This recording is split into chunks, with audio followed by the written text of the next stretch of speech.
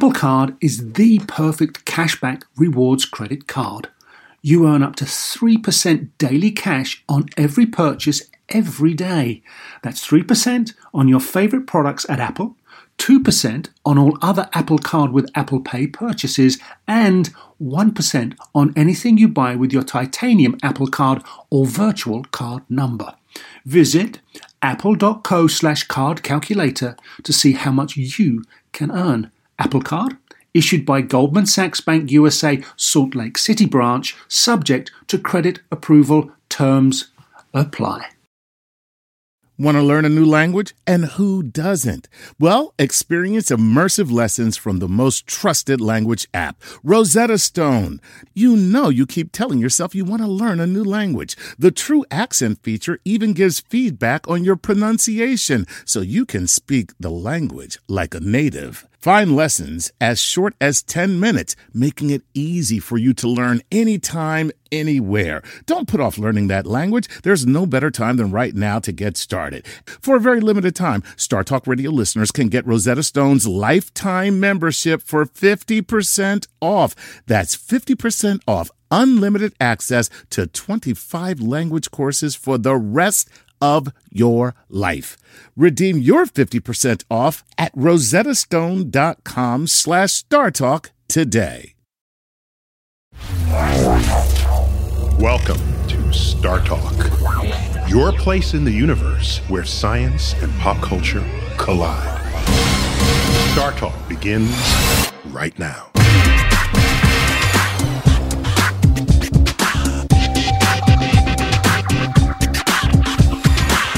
This is Star Talk, and I'm your host, Neil deGrasse Tyson, your personal astrophysicist, and I'm the director of New York City's Hayden Planetarium, right at the American Museum of Natural History. Today, my co-host, Chuck Nice. What's happening, Neil? Chuck, always good having you. Love you, man. Love you too, man. Love you, man. Today, we're featuring my interview with inventor, author, futurist, all-around crazy future guy, Ray Kurzweil. And we'll be talking about artificial intelligence, of course. And where does that lead? To discussions of the future of the human race. And our guest today is neuroscientist Dr. Gary Marcus. Gary, thanks for being on Star Talk. Thanks for having me. Oh, you Vanna White here with we got Chuck holding up his book, The Future of the Brain. Gary Marcus. So this is the essays collected together. Came out a couple of years ago. It came out a year and a half ago. It's about to come out in paperback. It has some Nobel Prize winners from a couple of years ago. Christoph Koch from the Allen Brain Institute. All kinds of top people talking about the future of the brain. How are we going to figure it out? When will we figure it out? What it'll be like? And what is the future of the brain?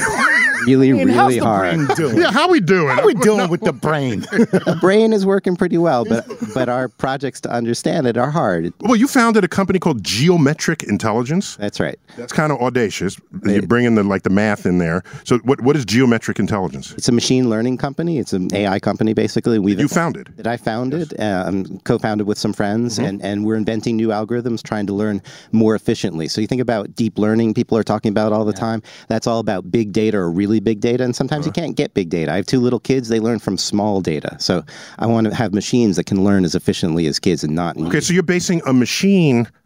you're imagining a future where you can create learning inspired by the way kids learn. That's right. Okay, that's good. That's great. Because if don't do it by the way adults learn, because you'll fail. Yeah. But even worse, the way the computers learn. Computers are very inefficient, so they can learn to recognize white males asking search queries in quiet rooms. But then you have somebody else speak into these machines, and they don't really recognize. I remember that news story. That sounds like they've learned pretty well. That's very specific. It's a little too specific. That's part of the problem. Kids are much more flexible. That's the mystery of cognitive science, is why kids are more flexible than even the best machines that Google can put together. Well, Ray Kurzweil, he's perhaps best known for popularizing the concept of the singularity. I never forgave him for taking one of our words, singularity from Black. Totally ripping you off, It's totally like a hypothetical day. Well, it's real to him and others who follow this line of thinking that around 2045, when artificial intelligence overtakes the human cognitive capacities, then the world will change irreversibly, like walking through a proscenium through which we can never return. Ooh. Where the machines That's a good replace the story. humans. And he was the author of The Singularity is Near. Does that sound like apocalyptic? Yeah. Why didn't he just name it Run for Your Life? And he invented many things. Ray Kurzweil, he invented many things. I got the list there. Text scanning, music synthesizers, voice synthesizers, speech recognition technologies. He was director of Google Engineering in 2012. Wow. He worked on the team developing machine intelligence. He also received the National Medal of Technology under President Clinton. It's one of the two highest honors that the White House gives. One of them is a National Medal of Science. Right. And I was once on the committee to award that under President Bush. So it's a very highly regarded tradition that we now have in the United States. And he's author of 7 books, 5 of which were bestsellers. He's got 20 honorary doctorates and honors from 3 presidents. So the man. Yeah, he's done some things. He makes me feel bad. I feel like I need a nap just hearing that. So I just want to hear, let's go to my first clip of my interview with him and just find out what exactly does he predict here and now. Let's find out. Going back to a book I wrote in the 1990s, The Age of Spiritual Machines, I predicted that... The Age of Spiritual Machines? Yeah. Okay. By 2029, computers would have all of the intellectual and emotional capabilities of humans, and so they would be spiritual machines. And conversely, we are spiritual machines because our brains are composed of 300 million modules that recognize patterns. Each of those modules has 100 neurons. Those neurons have ion channels and dendrites and axons, and basically you can describe based on physics. Mm-hmm. So each neuron is a machine. Very few people would disagree with that. Well, then the 30 billion neurons in our neocortex is a machine also. And actually, we can understand it. My most recent book, How to Create a Mind, talks about how that machine works. That sounds diabolical. How to create a mind. What's going on in your basement? You can tell me. Nobody's looking. Tell me. Well, we are understanding how human intelligence works. I mean, these things are brain extenders already. Yeah. We are the smartphone that you point to. Our brain is already expanded in the cloud, which is not a physics cloud. It's a computational cloud, but we're smarter as a result. We'll directly connect our neocortex in the 2030s to the cloud and expand it. The last time we did that was 2 million years ago when we went from primates to humanoids, and we got these large foreheads, and we had the frontal cortex, which is where we do language and art and science and physics and radio shows. No other species does that, but it's not qualitatively different. The frontal cortex was just an additional quantity of neocortex. The neocortex is organized in a hierarchy, and we took that additional neocortex and put it at the top of the hierarchy. And as you go up the hierarchy, things get more abstract. So things like music and poetry exist at the top of the neocortical hierarchy. And we're going to add to it again by connecting our neocortex to the cloud, to synthetic neocortex, and expanding the way we did 2 million years ago, except this time it won't be limited by a fixed enclosure. We'll be able to expand it without limit. Gary, can you summarize for me what is the difference between high-level computing and the human brain, and how is it possible to close that gap, erase that gap entirely? Well, I don't think we really know yet. I mean, Ray is talking with a lot of precision. Like he says, there's 300 million modules in the brain, and he says that all these things are at the top of the hierarchy. We don't even know what the number is to count. So there's a lot of precision there that I think is maybe not. Oh not my goodness! justified. Wait a minute. I just, because I'm a very polite person. I tried to say that diplomatically. I'm a very polite person, so I didn't catch that precision meant bullshit. Oh, that was cool. That was your word, not mine. There's a lot of. Wait, just to be clear. Speaking of excrement, Douglas Hofstadter, the Pulitzer Prize-winning writer, good old Escher Bach. I loved his writings, and I still do. He was even harsher on it. He said that I'm quoting here. Okay? Mm-hmm. If you read Kurzweil's books, what I find is that it's a very bizarre mixture of ideas that are solid and good with ideas that are crazy. Okay. It's as if you took a lot of very good food and some dog excrement, blended it all up so that you can't possibly figure out what's good or bad. By the way, that's tonight's special at the restaurant I eat. Wait. So maybe dog excrement is a milder form of bullshit. Just wondering. So please continue. Go on. I don't think I can touch that. No. I mean, I think I listen to Kurzweil and I know the famous Hofstadter quote. And I see a lot of stuff that's accurate and a lot of stuff where there's this false precision where he says it's going to be exactly 2029. And as a scientist, I know that we have confidence intervals around everything. We know it could be in this range or this range. There's some kind of statistical uncertainty. Same thing with a number like 300 million. And Kurzweil asserts these things as fact. And then he asserts some things that actually are fact. And he kind of... But wait, he's got more inventions than you. He has way more inventions. Okay, so just let the record show. I'm just saying. But could that not be because he's one, passionate, two, he's selling books, and that sells books. When you make, he didn't start life saying I want to be a bestseller. I met the guy. He's really an honest guy. He's into this, right? He's for real about it. He's not a manic cult leader where you look in their eyes and they want to take over the world. He's really just a regular guy who happens to be really smart. Now he goes beyond just what will computers do to match your human brain. He wants to put nanobots in your brain. Let's find out where that goes. Okay. Computers are getting smaller and smaller. We'll have nanorobots at the size of blood cells that have computers in them. They'll go into the brain through the capillaries and communicate with our neurons. We already know how to do that. People with Parkinson's disease already have computer connections into their brain. So my view is we're going to become a hybrid, partly biological, partly non-biological. However, the non-biological part is subject to what I call the law of accelerating returns. It's going to expand exponentially. The cloud is expanding exponentially. It's getting about twice as powerful every year. Our biological thinking is relatively fixed. I mean, there have been a few genetic changes in the last 1,000 years, but for the most part, it hasn't changed much. And, and it's not going to expand because we have this fixed skull that constrains it. And it actually runs on a very slow substrate that's 1 million times slower than electronic circuits. But then why invoke the brain-machine connection at that point? Who cares? You got the machine. Because it's a much faster interface. I mean, our fingers are very slow compared to... We could have, millions of... I didn't know the world was going too slowly for you. You want to speed it up. Okay. Well, it is. I mean, how long does it take you to read... To read and write? The Brothers Karamazov. It takes, months. So you're suggesting that you can get these nanobots the size of your neurosynapses, let's say, and one will be preloaded with War and Peace, the novel, and would somehow injected into your neurosynaptic memory banks, and then you're done. You've got it. Just like in the Matrix, they would load memory programs into you. Yeah. Well, we will connect to neocortical hierarchies in the cloud. Some of that could have preloaded knowledge. We could communicate with each other more intimately that way. But basically, we'll expand the size of our neocortex.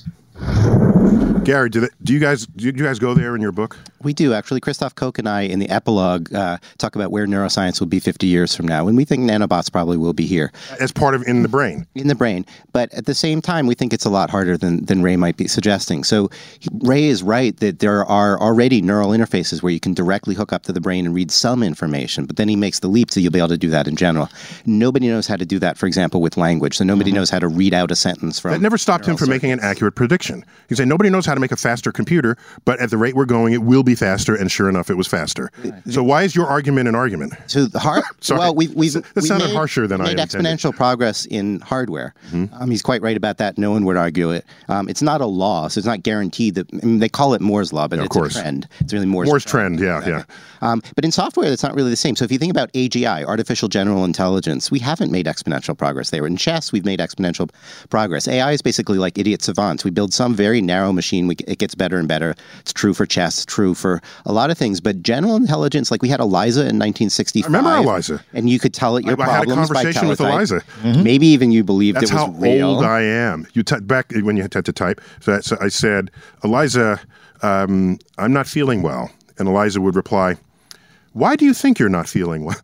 It would be very sort of turn the question back around. And now, the verbs and nouns, right. And it would sound like you're on a shrink. Yeah, I was going to say she could charge $75 an hour for that. And now, 55 years later, you have Siri, and people have the same kind of conversations with Siri, and Siri is just as fake as Eliza. So Eliza didn't really understand what your problems were, even though Eliza asked you. Are you telling me Siri doesn't know what I'm really saying?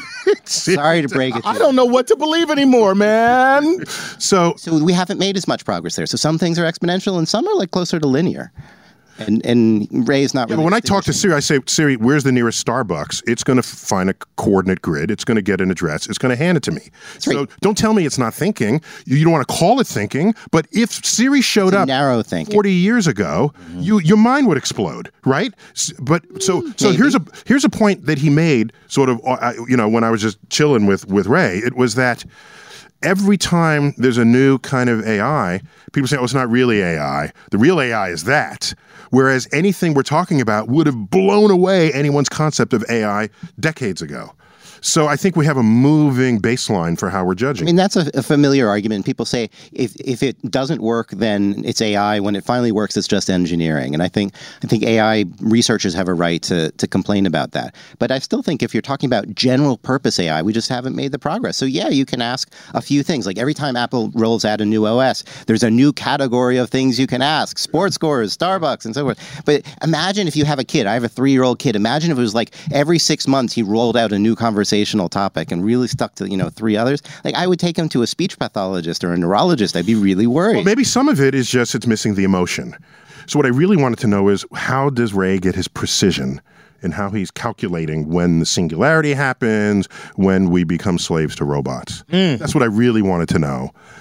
He told me. Check it out. There's one thing that's surprisingly predictable, which is the pace of the exponential growth of information technology.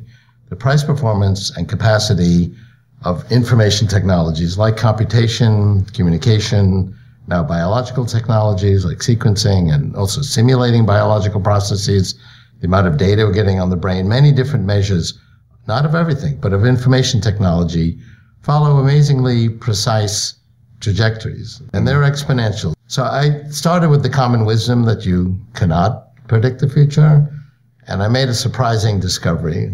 Lots of things are unpredictable, but if you look at the price, performance, and capacity of information technology, it follows an amazingly predictable trajectory, going back to the 1890 American census. And one of the reasons you might be skeptical is it's not intuitive. Our intuition is linear. And a linear progression, that's our intuition, goes 1, 2, 3. An exponential one, that's the reality of information technology, is 1, 2, 4. It doesn't sound that different, except by the time you get to step 30, the linear progression, our intuition, is at 30. The exponential one is at 1 billion. Mm-hmm. So you're right on the curve as time goes on. This gives you confidence in your modeling. And so now you say 2029, what happens? So in 2029, we'll be able to match human intelligence in the computer. As we go through the 2030s, we'll be able to multiply our intelligence, some number fold. You get to 2045, and according to my calculations, we'll be able to multiply our capacity for thinking 1 billion fold. That's such a profound transformation. It's such a singular transformation that we borrow this term from you guys. Thank you very much. That's really all I wanted out of it, was to thank the astrophysicist for handing you this term. Yeah. It actually came from, you borrowed it from math, and it's an infinite level. Mm-hmm. But the most significant thing about a black hole in physics and singularity in physics is the event horizon. Going past the event horizon is a little mysterious, and so there's a certain amount of mystery about going beyond the event horizon. And that's really the metaphor. Okay. Going past that event horizon is hard to predict because it's so transformative. So Gary, this precise talk, it's very apocalyptic, and it's influenced people in exactly the way cult leaders influence people, saying the end of the world is near. Well, I mean, Ray takes a positive view of it. I mean, he thinks the beginning of the world is near. He thinks it's nerd rapture. We're all going to ascend. Yes, just the nerds. Yes, exactly. Okay. So I mean, you can be an honorary nerd with us because you do the show with me. Well, I appreciate that because I'm ready to go. Okay.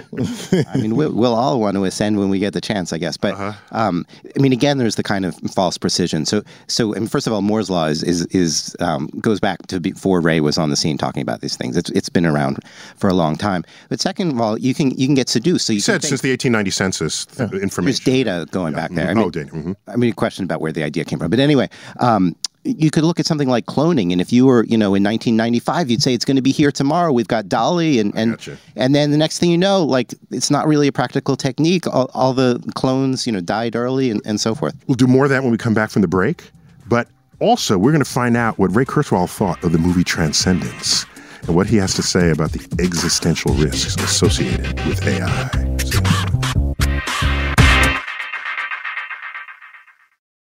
Working moms have way too many to-dos. Switch to H&R Block and have an expert do your taxes for you. Block guarantees 100% accuracy and your max refund or your money back.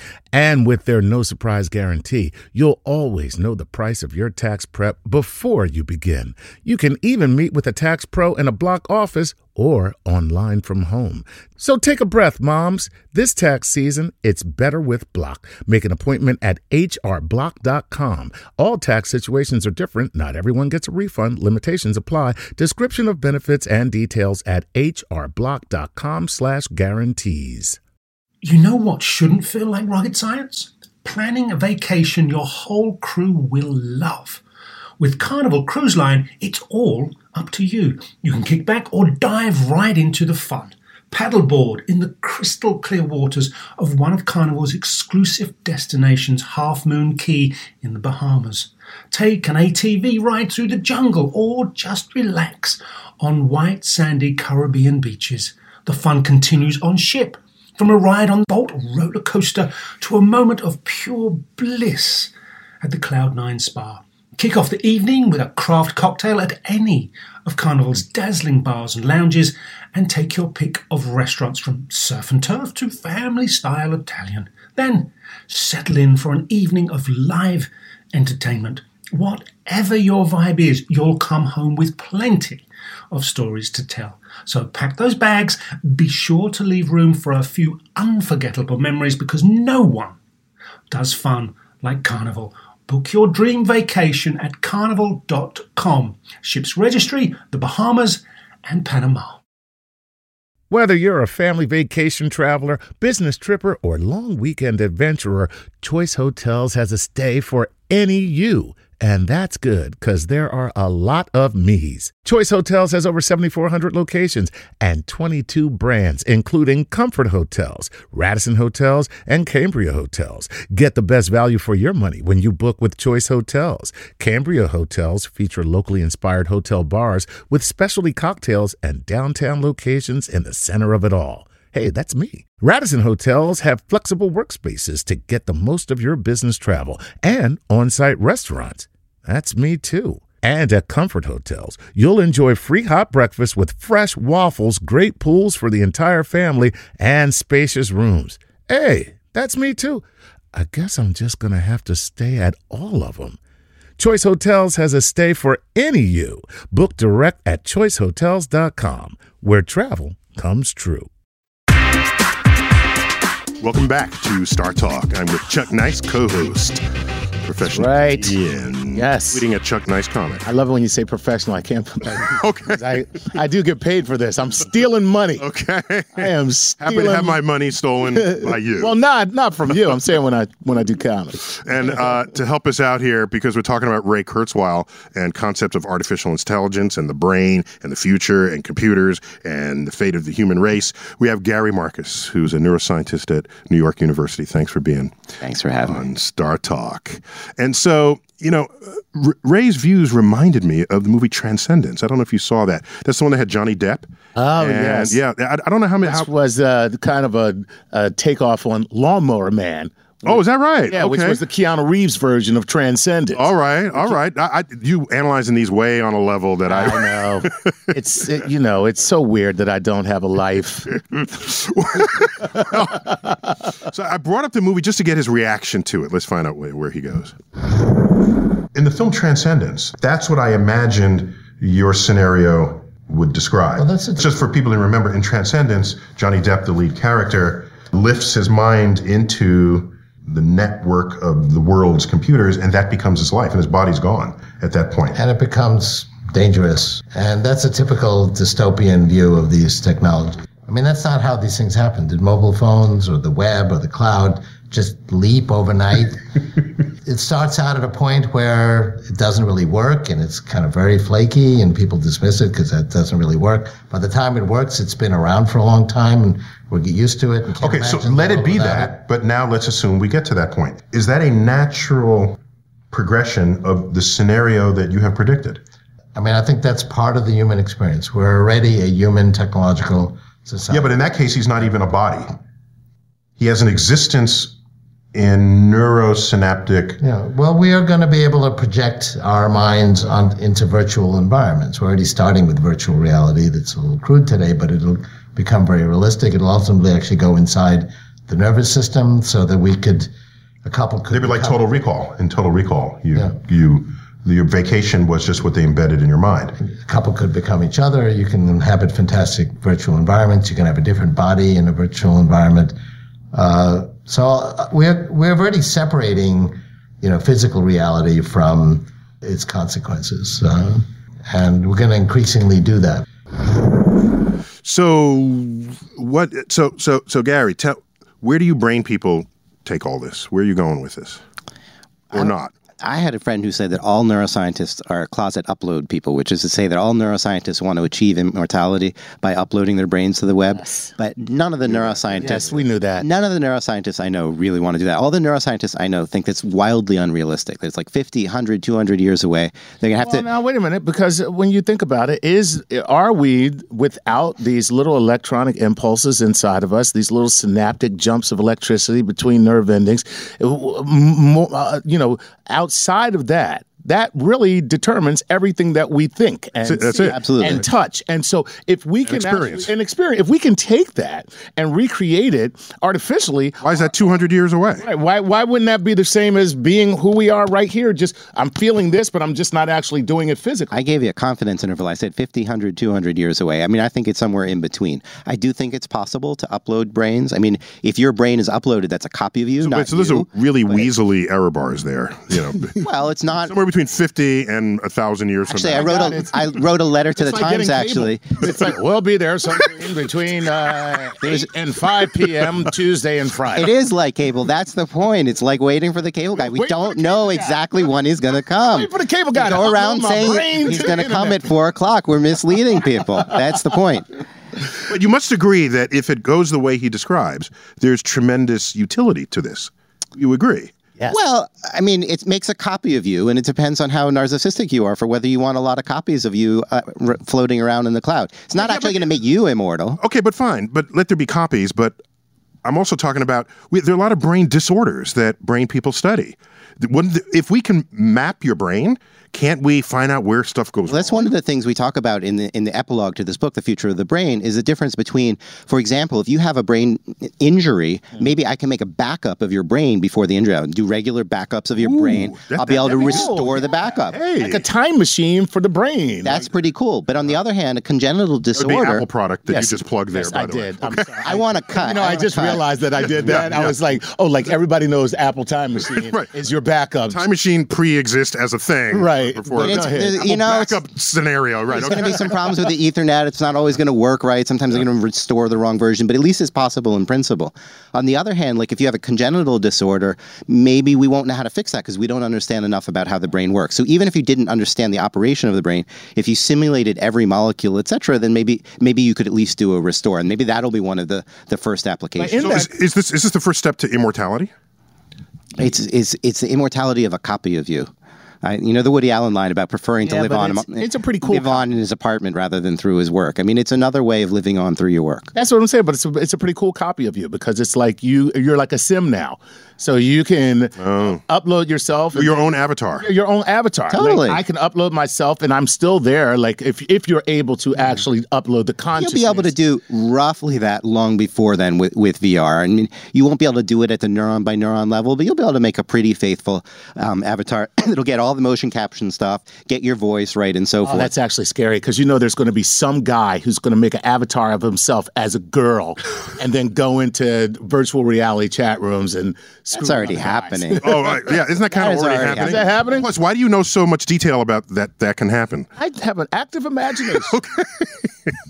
Well, okay, so whether it's AI taking over us or we controlling AI for evil, nefarious purposes, there no doubt that there are existential threats that this technology can bring. And I asked Ray, of course, I have to ask Ray about this. Check it out.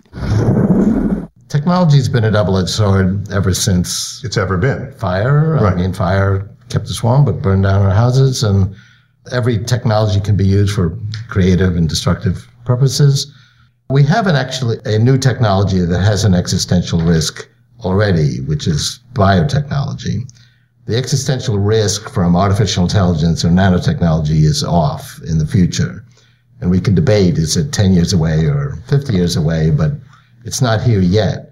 But the ability for someone to take a benign virus, like a cold virus, and turn it into a super weapon that make it more deadly, more communicable, more stealthy, exists right now. That could be done in a biotechnology lab probably a few blocks from here.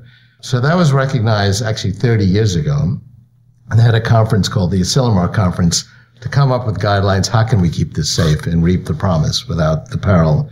And they came up with the Asilomar guidelines. Those have been made more sophisticated over time. And they've worked very well. We're now reaping the benefits of biotechnology. The number of incidents, either intentional or accidental, where there's been harm from biotechnology so far is Near zero. It's zero. Yeah. Now, that doesn't mean we can cross it off our worry list because the technology keeps getting more sophisticated. But nonetheless, it's actually a good model for how to keep these technologies safe. Well, plus, when we know that fire exists, and so we have fire codes, right? This is how you build a stairwell, and this is how you escape, and this is how... And we have a moral imperative to use fire or artificial intelligence or biotechnology to overcome the problems, that humans have. There's still a lot of human suffering. And we're using AI to diagnose disease and come up with new cures and clean up the environment to reduce poverty. And we have a moral imperative to continue that way while we, have ethical guidelines to keep the technologies as safe as possible. So, Gary, you're quite prolific on this topic in the popular media, even not only professionally. So, one of your articles for The New Yorker was on why we should think about the threat of artificial intelligence. So this sounds very Ludditic. I'm no Luddite. In fact, I'm just launching an organization called AIforGood.org, which is about what positive outcomes we can get from AI. But there are also risks, too, and it's a trade-off, right? But are ethical guidelines enough to just guide this? Because we have ethical guidelines for everything else that could possibly kill us. Probably need regulation, too. I mean... Yeah, regulation. But we do that. We don't say, let's not have airplanes because they could crash. We have regulations to make them as safe as possible. And they still crash, but we accept that risk. So... That's right. And I mean, we do some kind of calculus to decide whether it's worth it. And maybe that 200 years from now, people look at us and like, why did they use cars before they had computers in them to make them safe? They lost so many people. And so people may look back at us now and say the ways in which we handled AI in the, in 2150 in the early days were really pretty poor. And so I don't know what the regulations are going to be. It's probably going to be iterative. One of the things that I think we all worry about is that the pace could be fast and we don't have enough time to take care of it. Do you share the total concern that the famous, trinity of Elon Musk, Bill Gates, and Stephen Hawking have shared? No, I have a milder view. I mean, I think that real strong AI is... To be clear, they're like freaking out. Right. They think basically machines are going to take over and kill us all. Kill us all. Right. And then the future of the world is a world of machines. A world of machines. Right. I don't think... That's right. Honest truth. The Terminator. The machines, they're coming. Okay. The honest truth is that Skynet is not going to be here tomorrow. Have an Austrian accent. All the machines will have an Austrian accent. Look at this. I'm going to kill you. I'm sorry. Go ahead. I don't think that the Schwarzenegger version of it's going to be here anytime soon. I don't think the computers care about us so far. You get computers that are exponentially smarter at playing chess, and they don't give a shit about us at all. I don't know if I can say that on the air. But at the same time, I still think we need to be worried. As computers get more and more embedded in our lives, they have more and more power to change things. So they're going to start driving our cars, for example. And if the AI isn't right, then there's a risk there. So it's really not about them taking over. It's about the risk of failure. Like, I see the real risk is, okay, all the cars are being driven by computers, and then all of a sudden we have some kind of magnetic pulse, and boom, everybody crashes all at once. More than they're just going to be like, yo, man, I'm not taking you where you want to go. Exactly. I don't care where you want to go. I'm tired. An ornery car. Just right. I would not worry about the ornery car, but I worry about security and programmability. So if you've ever programmed anything, it doesn't always work. Of course, security, programmability, we got that. But what of this quote from Nick Bostrom? Are you familiar with his writings? And he says here, the creation of AI with human-level intelligence will be followed immediately by an almost omnipotent superintelligence with the consequences that would be disastrous. We've had human level intelligence without omnipotence for a long time. I mean, it's not the word immediate is particularly perplexing. I put median in here probably. That's my word in here. I mean, followed soon after. Yeah. And nobody knows how soon. Nobody really knows what's going to happen. I think it's worth spending. I could just unplug the damn machine. Yeah, I was going to say, like, well, people think about that. Where's my 30-06? That's the end of the machine like that. How about that? Look, we shoot each other for less. We have a tremendous capacity for violence. That's we what do. These machines they don't know who they are screwing with, man. Are you kidding me? I will bust you. Bust a cap in your silicon wafers. Yeah, compute this, mother. So wait, get back to my interview with Ray Kurzweil. I had to ask him, what did he think was the most realistic AI film? Just he thinks about this. We all think about it. Let me get like the expert's view on that. Let's check it out. Of all the films that project sort of AI in the future, which would you say was the most realistic? Well, I liked Her because there wasn't one AI. Like everybody had their OS, their operating system, and Theodore's human girlfriend also had a relationship with her operating system, and so that's more realistic. I thought it was unrealistic that Samantha didn't have a body, because I think it'll actually be easier to provide her with a virtual body than to provide her with her human level mind. So by the time we have Samantha's mind, we'll have virtual reality and she'll have a body. And then the sex market will completely drive that. I mean, the sex market does. It drives the bandwidth today on the internet. A lot of isn't it half the bandwidth of the internet is porn? Videotape and even books. Gutenberg's first book was the Bible, but then there followed a century of more prurient material. So. Prurient. I love that word, prurient. So, where in the future of the brain, we should not be surprised that sex drives decision making. It's not going to change. And so in another Star Talk, we interviewed Dan Savage, and he made it very clear, something we all knew, but I hadn't quite put it that way, that sex predates humans by 500 million years. So it's kind of the most powerful force on the planet. It's a force of nature unto itself. So how much of that is driving what the neurosynapses are in the first place, plus what we'll do with the power over the brain in the second place? Well, I think all of evolution is shaped by sex in part. I mean, there's no question about that. I think that in terms of, are we going to have sex bots and things like that? For sure. And are we going to have... Chuck goes double thumbs up on that one. God, yes. It's actually an interesting question. Like, what's going to happen to society as sex bots become, more and more authentic in some way? Fine with me, as long as they program them not to get jealous, because I plan on having 3. But wait, this is a polyamorous roboticist. Okay. Is that a sentence? I love it. Polyamorous. Oh, wow. But I can tell you this: whatever goes on, you don't want to catch a computer virus. That's the worst kind. Well, you don't want these things to cross worlds. That's what I'm saying. You cross species. Right. I just fixed the gonorrhea. Now I got a computer virus I got to deal with. All right. So, but I don't know if it's a centerpiece of your conversations or not. I mean, I look at efforts that are going on here. In my notes, there's a campaign launched in 2015 for a ban on the development of sex robots. Now, why? I think that's silly. That's silly. Okay, I think we should get rid of all the vibrators too. Like, why? Yeah, we already they're called vibrators. Yeah, I was going to say, we just don't have them for men. So why are they trying to shut us out? I mean, come on. Equal time, people. Equal time. And there's a company, I got a True Companion, a company which is designed what they call the first sex robot called Roxy. Roxy with How many three X's. Triple X Roxy. Yeah, it's got three X's, of course. Look at that. That's so clever. Of course. A male sex robot also in development. That totally useless. Male sex robot. Completely useless. Every man is a male sex robot. We are programmed to want sex and to have it no matter what, and you will never have to beg us for it. Or are you? Okay, suppose you program a sex drive into AI, because then that's just making it more human. That would be honest, right?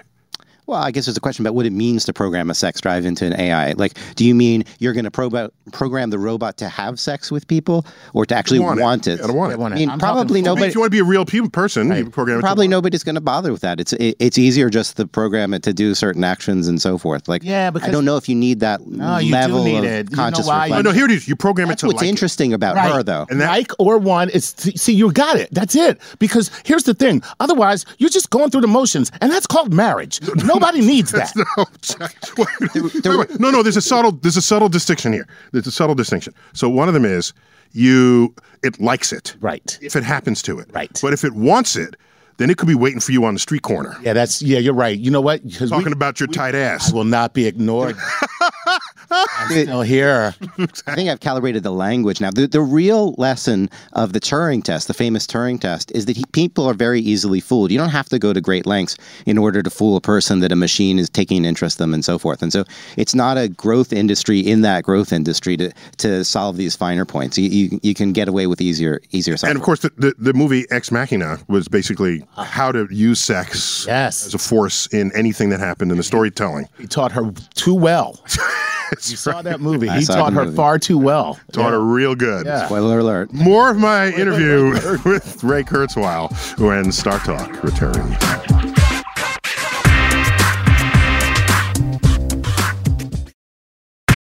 I'm Roman Mars, host of 99% Invisible. I'm excited to be teaming up with Lexus GX and SiriusXM on some very special 99PI episodes. We're heading to some of the cities in the U.S. that have special meaning for me and exploring the ways that these cities marry form and function. To learn more about the Lexus GX and SiriusXM and Lexus vehicles, visit lexus.com/GX and SiriusXM.com/Lexus Trial. The all-new Lexus GX. Live up to it. Check out the 99% Invisible feed now and listen to these special episodes. With my busy life, I use Shipt same-day delivery to keep up. When I need a jar of extra creamy peanut butter delivered, I know my personal shopper Amber will come through. And if it's not on the shelf, she asks them to check the back. Shipt. Delight in every delivery. Learn more at Shipt.com. This episode is brought to you by Progressive, where drivers who save by switching save nearly $750 on average. Plus, auto customers qualify for an average of 7 discounts. Quote now at progressive.com to see if you could save. Progressive Casualty Insurance Company and affiliates, national average 12-month savings of $744 by new customers surveyed who saved with Progressive between June 2022 and May 2023. Potential savings will vary. Discounts not available in all states and situations. Welcome back to Star Talk. I'm with my co-host, Chuck Nice. That's right. And our guest, neuroscientist, Gary Marcus. And this is a tweeting neuroscientist, apparently. You're tweeting at Gary Marcus. That's Marcus. So now I know you're out there. I'm going to find out what you got to say in the Twitterverse. We're featuring my interview with the inventor, futurist, all-around deep-thinking dude, Ray Kurzweil.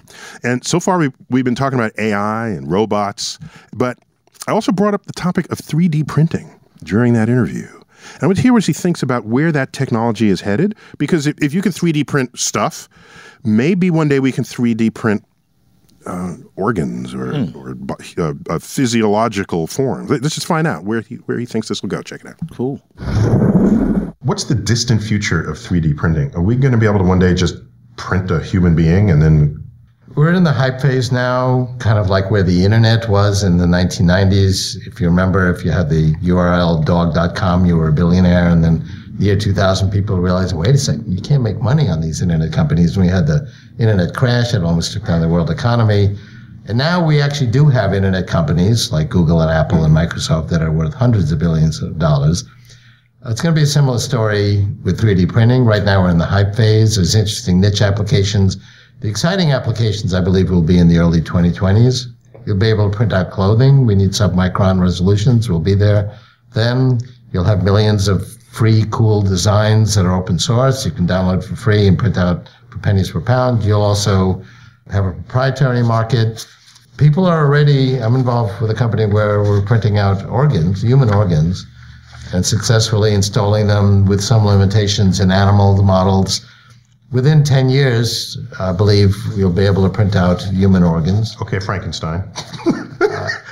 Well, if you... You just say that so casually. If you need print a out new some lung... organ. Can you print a brain?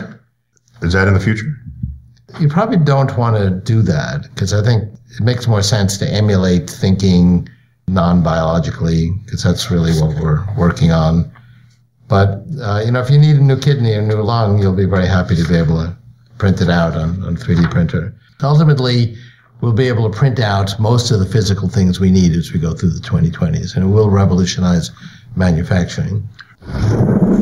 Gary, you wrote an article for The New Yorker on growing brain parts. Mm-hmm. That's equivalent, perhaps, to 3D printing a body part. Yep. Where did you land on that? I mean, it's something that's going to happen here. I agree with Ray. I mean, the only differences I have with Ray are usually about dates. I mean, he says these things with certitude. It's going to be in the 2020s. And we don't know because there's all kinds of complications about infection and how Practically to get every parts clip right. we've played for you, you say, yeah, I agree with him there. But we began with you like totally saying he had, No, I disagreed on the neuroscience. I disagree on the structure of the mind, and I disagree on the dates. I do agree we're going to be able to print brain parts and other body parts. I mean, that's already happening. It's not to, production level stuff that you can ship. But yeah, just go to the local hardware store. Yeah. Pretty soon it'll be in vending machines. It will. Oh, look at that! Lost an ear somehow. It's going to have out of this. Mike Tyson bit off my ear. Let me replace it. A it. drop of blood so they can customize it to you or something like that. Mm-hmm. But yeah, I think that will happen someday. Not as soon as Ray thinks, but sure. I mean, the real question is not when is this going to happen. What's the world going to be like after all these things do happen? I think maybe it takes 50 years for things he says take 20 years, but the world is going to be different. So what are some of the unintended consequences of these advancements? Because this is the thing that kills me about all of these technological, forays that we make is that we go there and then we go, oh, wait a minute. I didn't realize that this was going to happen. So, You did what? Right, exactly. My favorite line, I forgot where I got this. It was the last words ever spoken by humans ever is, let's try the experiment the other way. That's it. End of all of civilization. I like that. We don't want those to be our last words. That was the end of the world. The end of the world. Let's wire it the other way and see what happens. Right. We don't want oops to be our last words. Right. I mean, I think that's right. And so, I think a lot of the things that are on the table in discussion now are science fiction. They're not going to happen, but we don't know which ones are science fiction, which ones we need to watch out for. And so I do think it's worth investing real money. I got some data here. What was it? Printed body parts brought in nearly $500 million in 2014, up 30% from the previous year, according to an article in Nature News in April 2015. So it's already a thing. Yeah, not printing brain parts. There's an old joke about brain transplants are the one thing where you want to be the donor rather than the recipient, and that's a little bit more complicated, right? And let me tell you something. I tell you where you can go get your money for that is the NFL. Okay. They will gladly fund that research. They are. The NFL is, You just play NFL with head bucking, and then when you get out, you just get a new brain. Right. Yeah, there you go. Well, it's more like people want to figure out how to repair your brain after a concussion. That is in fact a big industry, and people are making progress on it. Well, and repairing the brain, right? Why get a new brain if you can just go in there and repair it? Right. Yeah. It's just a few neurosynapses that. Well, you want to keep your ideas, your personality, your memories, and so forth. I got that in the chip. Get with the program here, right? We already got that on my USB chip. That's where Ray is confused about reality and possible future. So I know from NASA, I hosted a panel with some NASA representatives where they're printing machine parts that you might not be able to get at the local hardware store when you're on Mars, right? On a long trip, and you got to make a bolt or a fan blade or something. You just print it, and those, of course, are just sort of dumb instruments. They don't have the complexity of an organ, a human organ. But I can imagine Matt Damon should have said in The Martian, "I'm going to 3D print the shit out of this." So, in the future in the future, maybe it's not about sending a medical doctor to help your body repair its own wounds. It's about sending Hewlett-Packard. Hewlett-Packard is very big in 3D printing. A machine, and you just replace stuff that breaks. And kind of the way they did in Star Wars, Luke's hand. They just, you pick him up in the next scene, testing the fingers, and he's good to go. Right. I think that will happen. Not even a thing. So you don't fear the future of 3D printing? That's not a scary plight for you? The version of it that does scare me a bit is 3D bioprinting, which is also, we were talking about a piece of it now.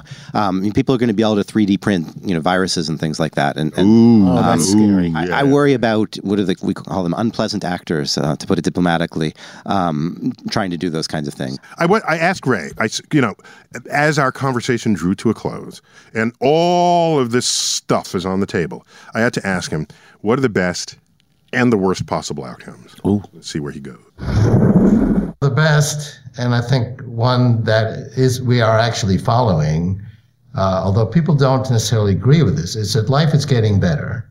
We will, I believe, by late 2020s, eliminate poverty.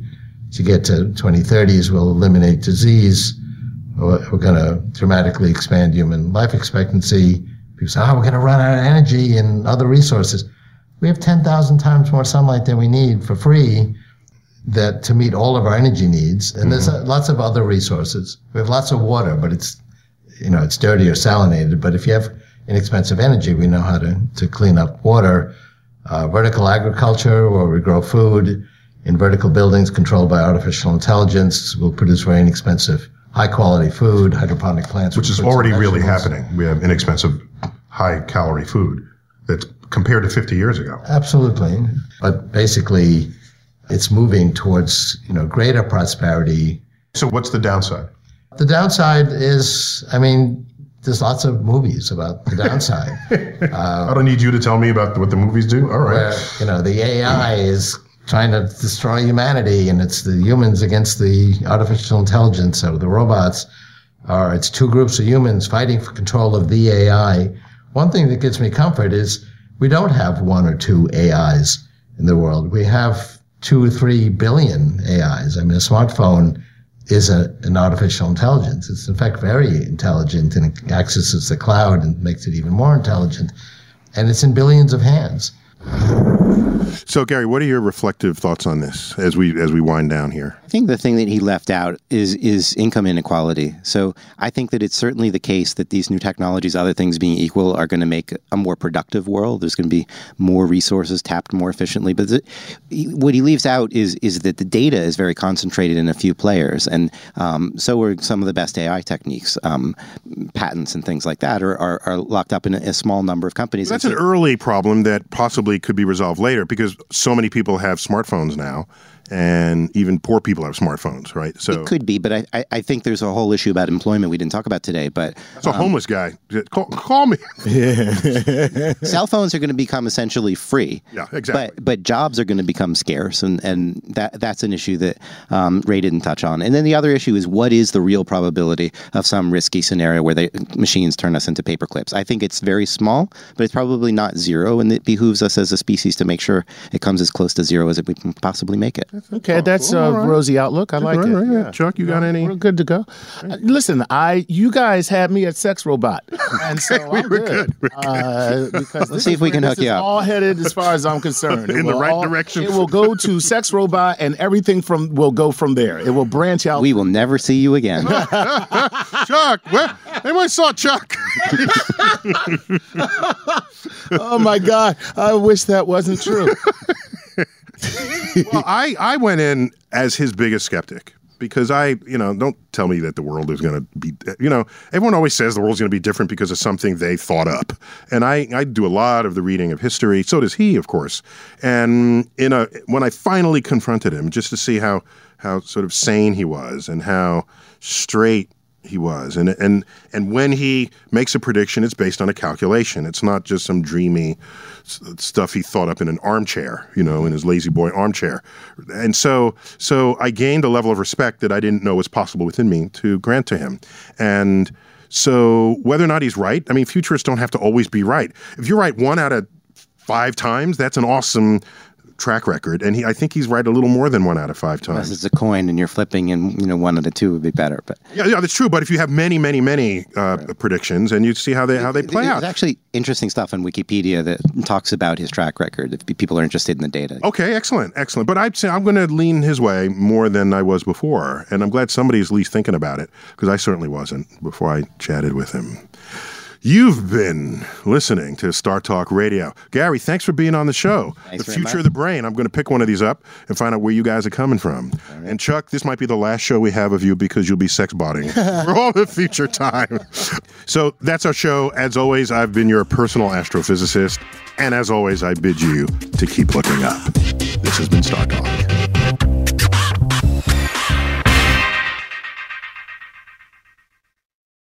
I'm Roman Mars, host of 99% Invisible. I'm excited to be teaming up with Lexus GX and SiriusXM on some very special 99PI episodes. We're heading to some of the cities in the U.S. that have special meaning for me and exploring the ways that these cities marry form and function. To learn more about the Lexus GX and SiriusXM and Lexus vehicles, visit lexus.com/GX and SiriusXM.com/Lexus Trial. The all-new Lexus GX. Live up to it. Check out the 99% Invisible feed now and listen to these special episodes. At Capella University, you'll get support from people who care about your success. From before you enroll to after you graduate, pursue your goals knowing help is available when you need it. Imagine your future differently at capella.edu.